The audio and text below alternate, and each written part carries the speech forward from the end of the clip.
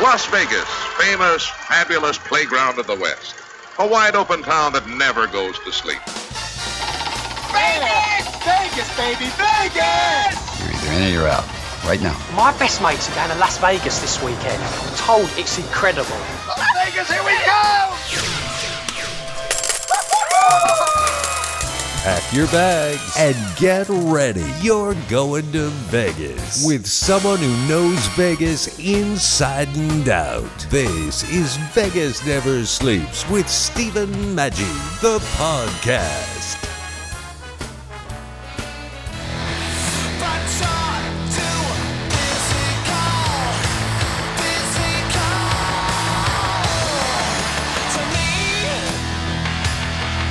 Well, the world of music has definitely changed. It's a lot different than it was back in the 20th century.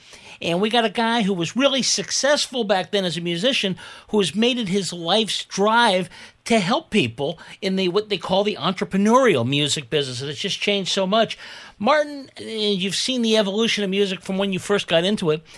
It's really changed a lot. And the things that were successful back in the 20th century are no longer the way you make money at this. Well, I mean, that's true, but I think the music business is the place where everything is always changing, you know? So I think as long as people remember that it always keeps changing, they can pivot and be creative and survive. It's when people get stuck on, Spotify isn't paying enough money, you know, and hoping that they'll be able to make a difference. That's when it becomes a problem. As long as people stay creative, they can create. You can create your way out of any problem.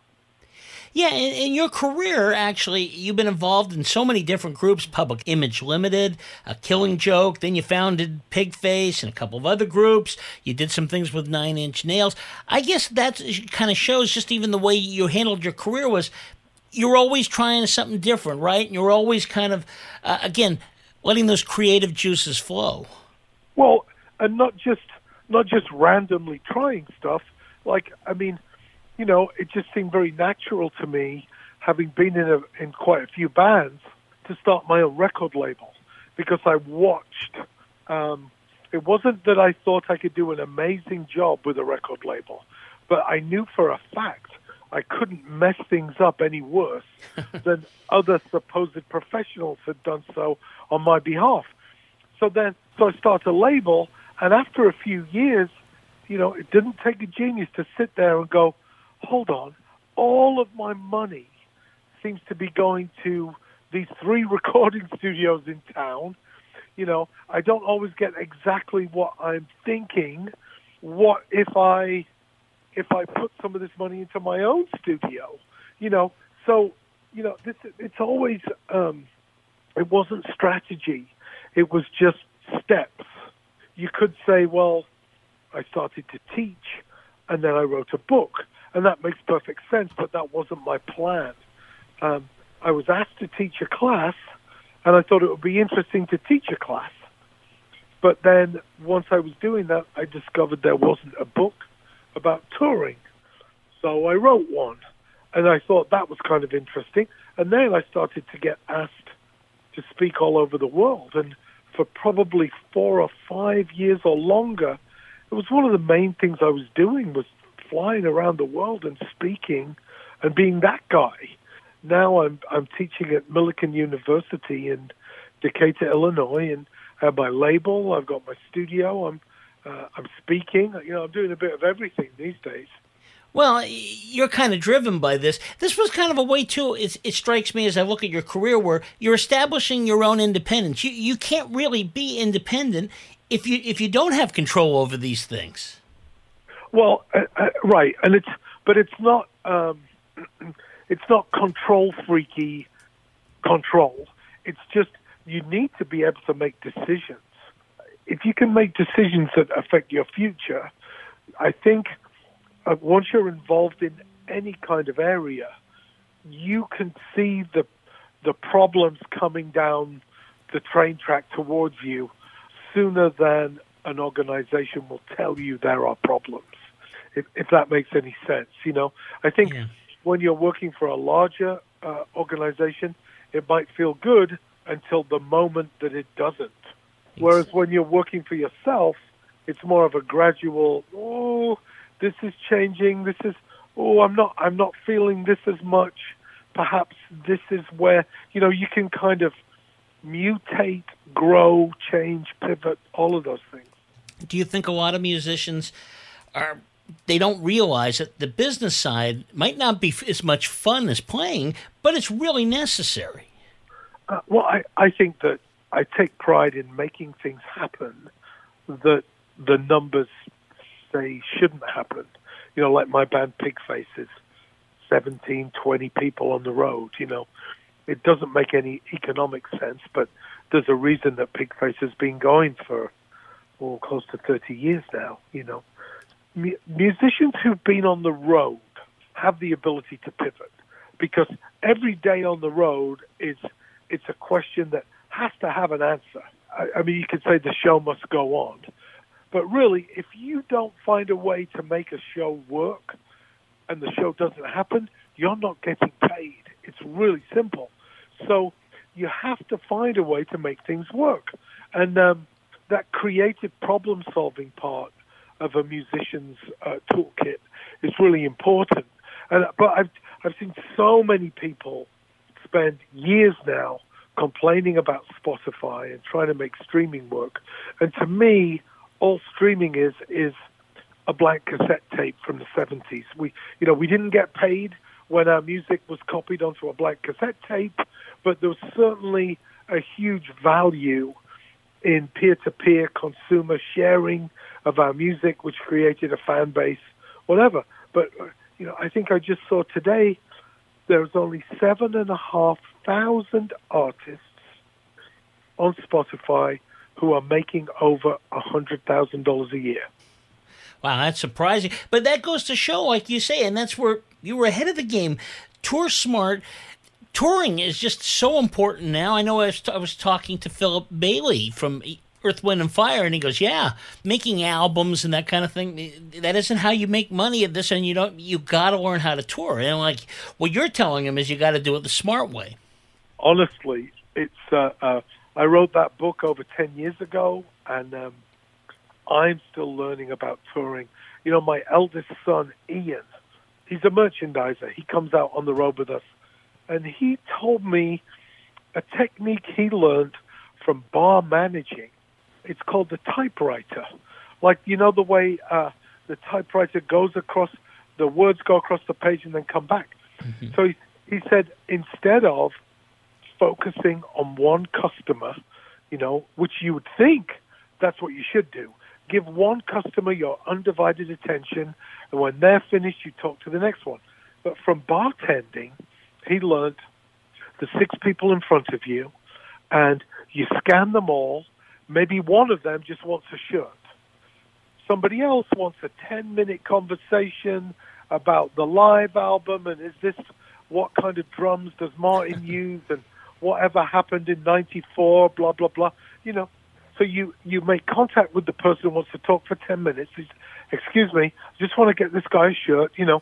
And it doesn't interrupt that longer conversation, but it also doesn't keep the person who just wants a shirt waiting.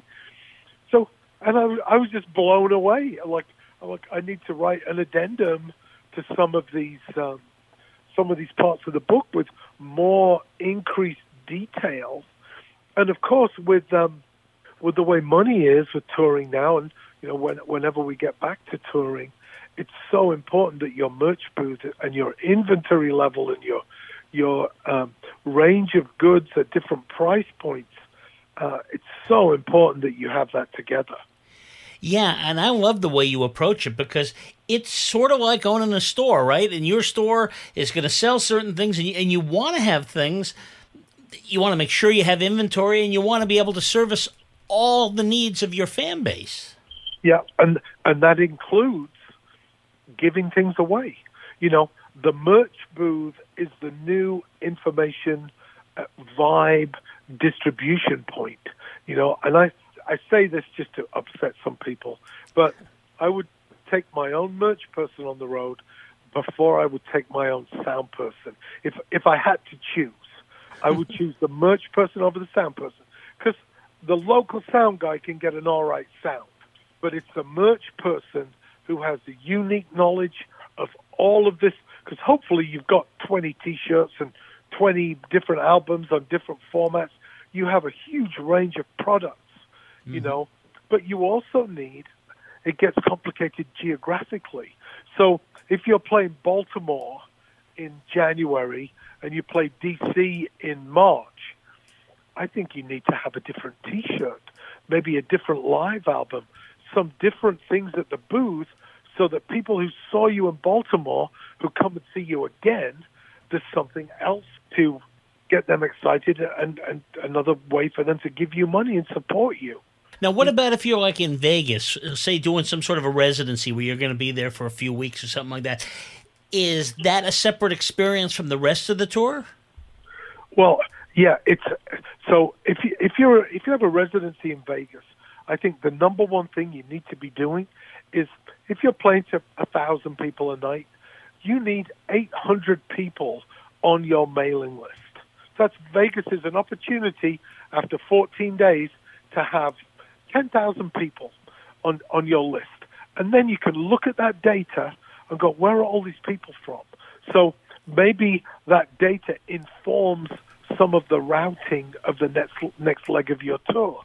You know, like, hey, Mr. and Mrs. whoever, hey, this person, that person, it's been 6 months since we saw you in Vegas, and we're coming to Boston, and we'd love to invite you as our special guest, blah, blah, blah. Give them the VIP Vegas treatment when you're on the road. You know, and it's tailoring every approach. It's important to maximize every single level you're performing at. Yeah. Now, you were talking about merchandising. I guess it's just as important then to have the right kind of designers and so forth, because your music is one thing, but you want to have quality merchandise that people are going to want as well. Well, there's so many levels.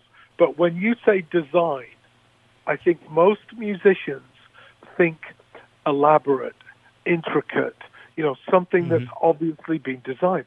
But another function of design is to fit a function.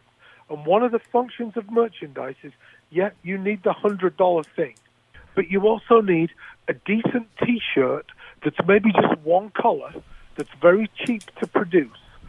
That's the thing you want to give to somebody who doesn't have any money. You know, oh my goodness, here's this huge Aladdin's cave of merchandise.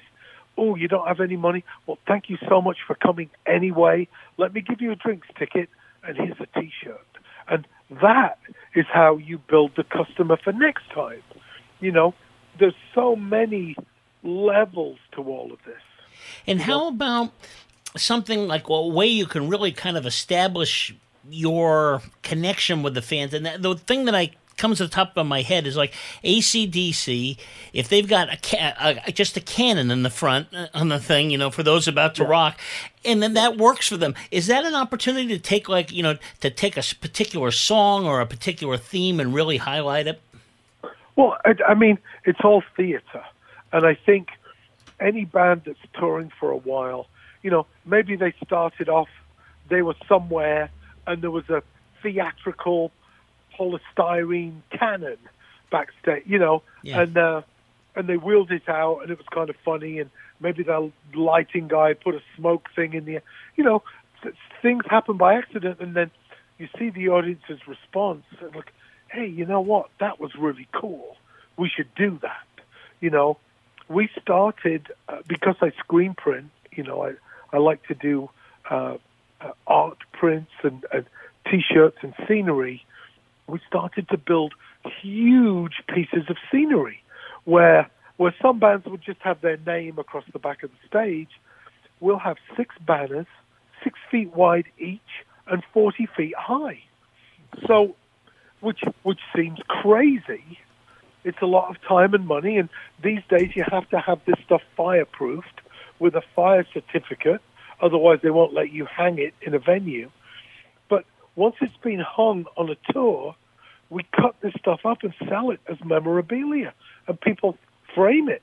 So the crazy act of making new scenery for every tour actually becomes something that fuels future gallery shows, art shows, and ways to, not just make revenue from people buying it, but also, send it to people who won a competition or as gifts, all kinds of things. Well, you said it's theater, and I'm thinking, again, to bring up the Las Vegas thing, there's a number of groups that go in there, old groups, that do these residencies, and some are particularly successful and some are less so. And one of the big differences, probably the most successful group, is Aerosmith. And part of the reason is because they put so much into the show. So that matters, right? It's not just enough to go out and play your hits. People love your hits. That's great if you have a series of hits. But if you give them even more than that, that does draw people. Well, I think it's definitely a place where you have to over deliver, and it's this very interesting place. It's the intersection of accounting and not paying any attention to the accounting, right? So there needs to be another column on the spreadsheet for vibe, for longevity, for reputation, because you can look at the spreadsheet. The last time we toured with Pigface, the last two shows, Danny Carey from Tool flew out to play drums with us. We already had two drummers. I think two other people came out to play drums. I think we had 4 bass players. And, an accountant might say to you, hold on a minute. You don't need 4 drummers. Well, of course you don't need 4 drummers. But the spectacle does. The story does. The vibe and the reputation does. So you want to surprise and delight people and excite them. Something we did, the last time we played was at the end of 2019. We had a 50-date tour cancel in last year, 2020. Yeah. But one of the things we did, we wanted to honor and delight anybody who bought VIP tickets directly from us. So we had all of their information, and we invited anybody who wanted to come to be at rehearsals. And we just thought it was, it didn't cost us anything, So, and people freaked out. They loved it. And so then I thought, well, what else could we do? We're inviting people into our home. We ordered, I think, 6 or 7 pizzas from a pizza place here in Chicago. And I thought, well, if we're going to have pizza, we've got to have some crappy beer. So I think we got 5 or 6 of those 30 cases of PBR, which didn't cost anything. So not only did we delight people by inviting them to rehearsals, they walk in, there's pizzas, we're honoring them. It's like, hey, there's a fridge full of beer, and then here's what was amazing. When there are 50 people standing around in your rehearsal room, everybody was twice as good at rehearsals as they normally would have been. I would expect to look over and see one of the bass players, on their phone eating Chinese food, kind of halfway paying attention. When there's 50 people to witness rehearsal, everybody was on it. So by giving, we ended up benefiting. And I will never not invite people to rehearsals again. That is a great idea. And also, it makes a kinship where, I would assume if I went to something like that and I experienced that, that's my group, man. I'm never going to forget that, which is great. Right. And then don't forget, in the internet age, right? Normally at rehearsal, everybody's busy. Their hands are busy playing bass or drums or whatever, and people would take a picture here or a picture there. Maybe the sound man would post one photograph to Instagram. We had 50 people taking pictures all night. I mean, it was there must have been 5,000 pictures from rehearsals, which then spread the excitement of like, oh my goodness, what are you doing? Is that Pigface rehearsing? Yeah, they're going on tour. Oh my goodness, I didn't know. Where can I get tickets? I mean, it seemed like it was a crazy idea to do it, And once we did it, it seems crazy not to. No, that's terrific. And that's kind of what you offer. I mean, this Millikan University, what you're doing there, it's a different way of thinking. And what's interesting I find about it is you found that just kind of by trying something, and look what goes up there. It's kind of constantly thinking out of the box. It's first-rate marketing, and that's what this is about. Well, I think I don't know where I first started to. Maybe Seth Godin, maybe Andy Cernowitz from Word of Mouth. He was on the Word of Mouth Marketing Council. But it's like you've got to create the story. Once you have the story, you don't need the marketing. If you don't have a story, you're going to pay so much money for marketing. What once you have a story, it's true, it's authentic, and you need to sometimes help the story along and spread it. But I think I shifted my focus to creating experience, and when people buy tickets direct from us, well, I sit here, so obviously I know their address, I know their shirt size because they're getting shirts and a pass and some other information, and I said, well, I need to put a personalized note in every one of these packages. And the other side of my brain, the accountancy side, the efficiency expert is going, oh, come on, Martin, you're going to have hand cramps of signing 450, 500 personalized letters to people. Once you start signing these and personalizing them, then it becomes another job to make sure that one person's personalized note doesn't go in somebody else's package, because that's the opposite of personalization.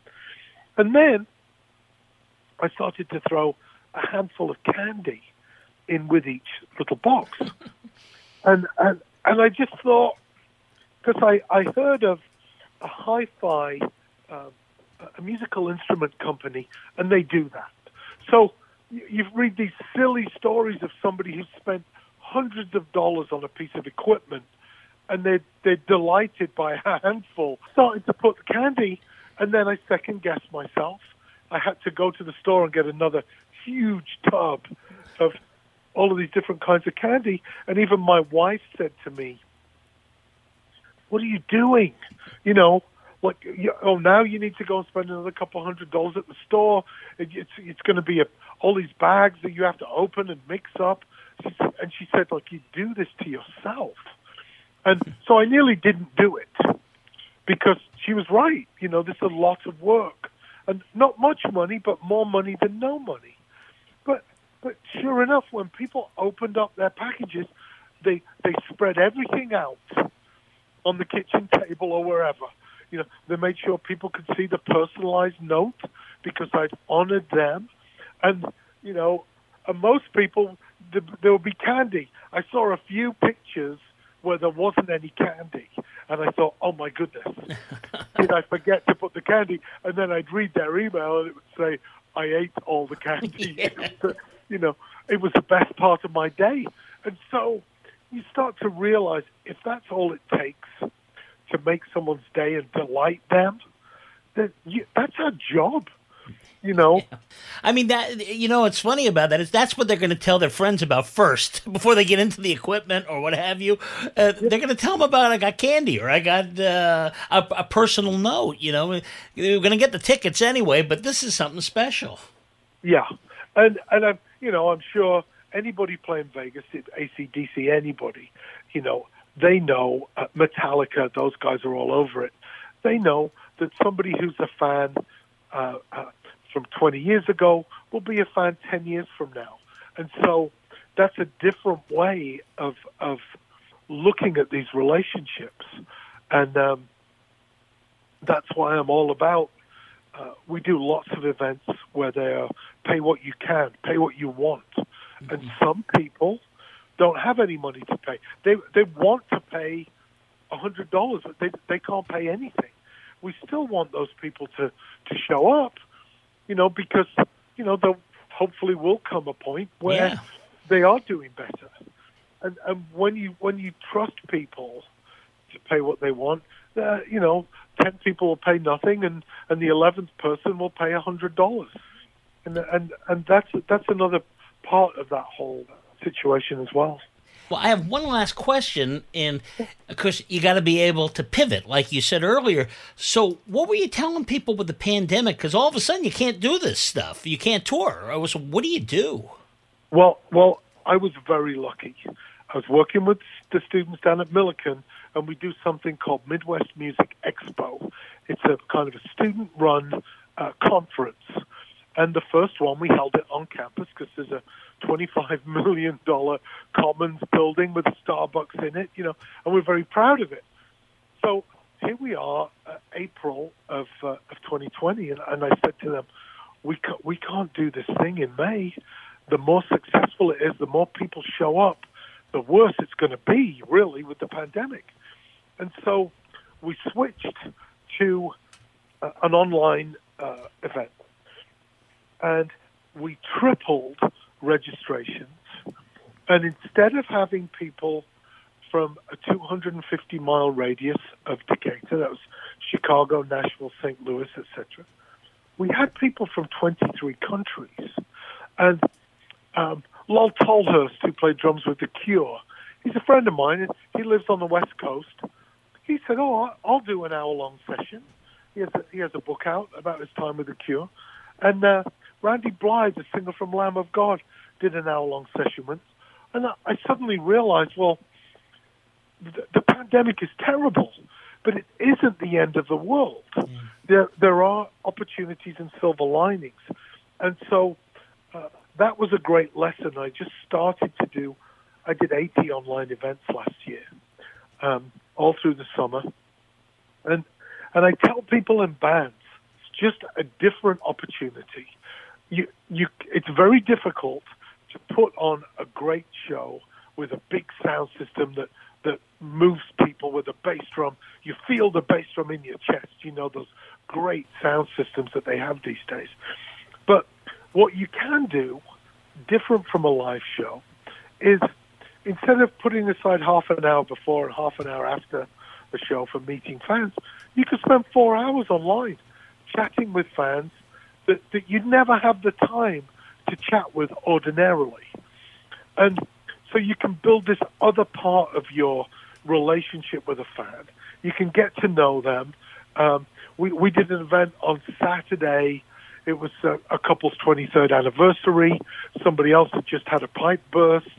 So you share these moments, and then you go out and tour, and you make sure you invite all of these people and spend a little bit more time with them and grow that side of your relationship with the audience. If people, Martin, want to get a hold of you, want to know more about the music industries thing over at Millikan University, just outside of Chicago, how do they do that? There's a few ways. You can follow me on Twitter. I am Martine, Marteen, 4 E's. I'm on Twitter all the time. If you want my third book, Band Smart, which is 600 pages, it's like an old-style phone book, if you remember those. You can download that for free from martinatkins.com. And I think those are two pretty good ways. I'm on Instagram. My handle is Flowers Fight for Sunshine. And I know we're supposed to have consistency across our accounts, but I just like Flowers Fight for Sunshine for my Instagram name. Well, Martin, thank you so much. We will be back. Oh, thank you. It's really nice to talk to you. Let's go to Vegas, baby. Let's go tonight. Let's go to Vegas.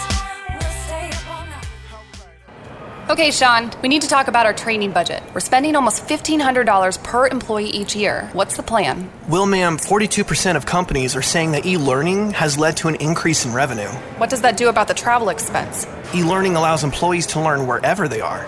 Then we need to consider the time away from production. I heard that e-learning takes up to 60% less employee time than traditional classroom training. Perfect. Let's find a curriculum company, a development company, a learning management software company. Actually, Epsilon XR specializes in end-to-end learning solutions with tools such as instructor-led training, online classrooms, simulations, virtual and augmented reality, and curriculum development. Get Epsilon XR on the phone. Epsilon XR creates immersive learning environments that engage with your learner, resulting in improved information retention, which leads to better performance and ultimately an increase in revenue. Learn more at elearning.epsilonxr.com. Have your collectibles taken over your house? Well, maybe it's time for those treasures to find a new home, and I've got just the place to help you do that. The place to go is Baseball Cards and Bobbleheads, where they are always buying. Baseball Cards and Bobbleheads has over 35 years of experience buying collections of sports cards, memorabilia, bobbleheads, toys, action figures, comic books, Hot Wheels, Star Wars, movie posters, and more. If you've collected it, there's a good chance they'll buy it. No collections are too large or too small. Call Baseball Cards and Bobbleheads at 310-534-4180 or text them pictures of your collection. That number again is 310-534-4180. That's 310-534-4180. Baseball Cards and Bobbleheads, 310-534-4180. What if every dollar you invested into your training program turned into $30 of revenue? What if your learning program was so engaging that your employees looked forward to annual trainings? And what if you could monitor the success and effectiveness of your curriculum with quantifiable metrics? Go to training.epsilonxr.com. E-learning has made each of these scenarios possible, utilizing tools such as virtual and augmented reality, simulations, and online instructor-led training provides a safe environment for employees to learn at their own pace. Go to training.epsilonxr.com. Here at Epsilon XR, we have 50 years of experience in creating powerful and effective training programs. We combine proven training methods with cutting-edge technology to create immersive training experiences. Are you ready to take your training program to the next level? Go to training.epsilonxr.com. training.epsilonxr.com.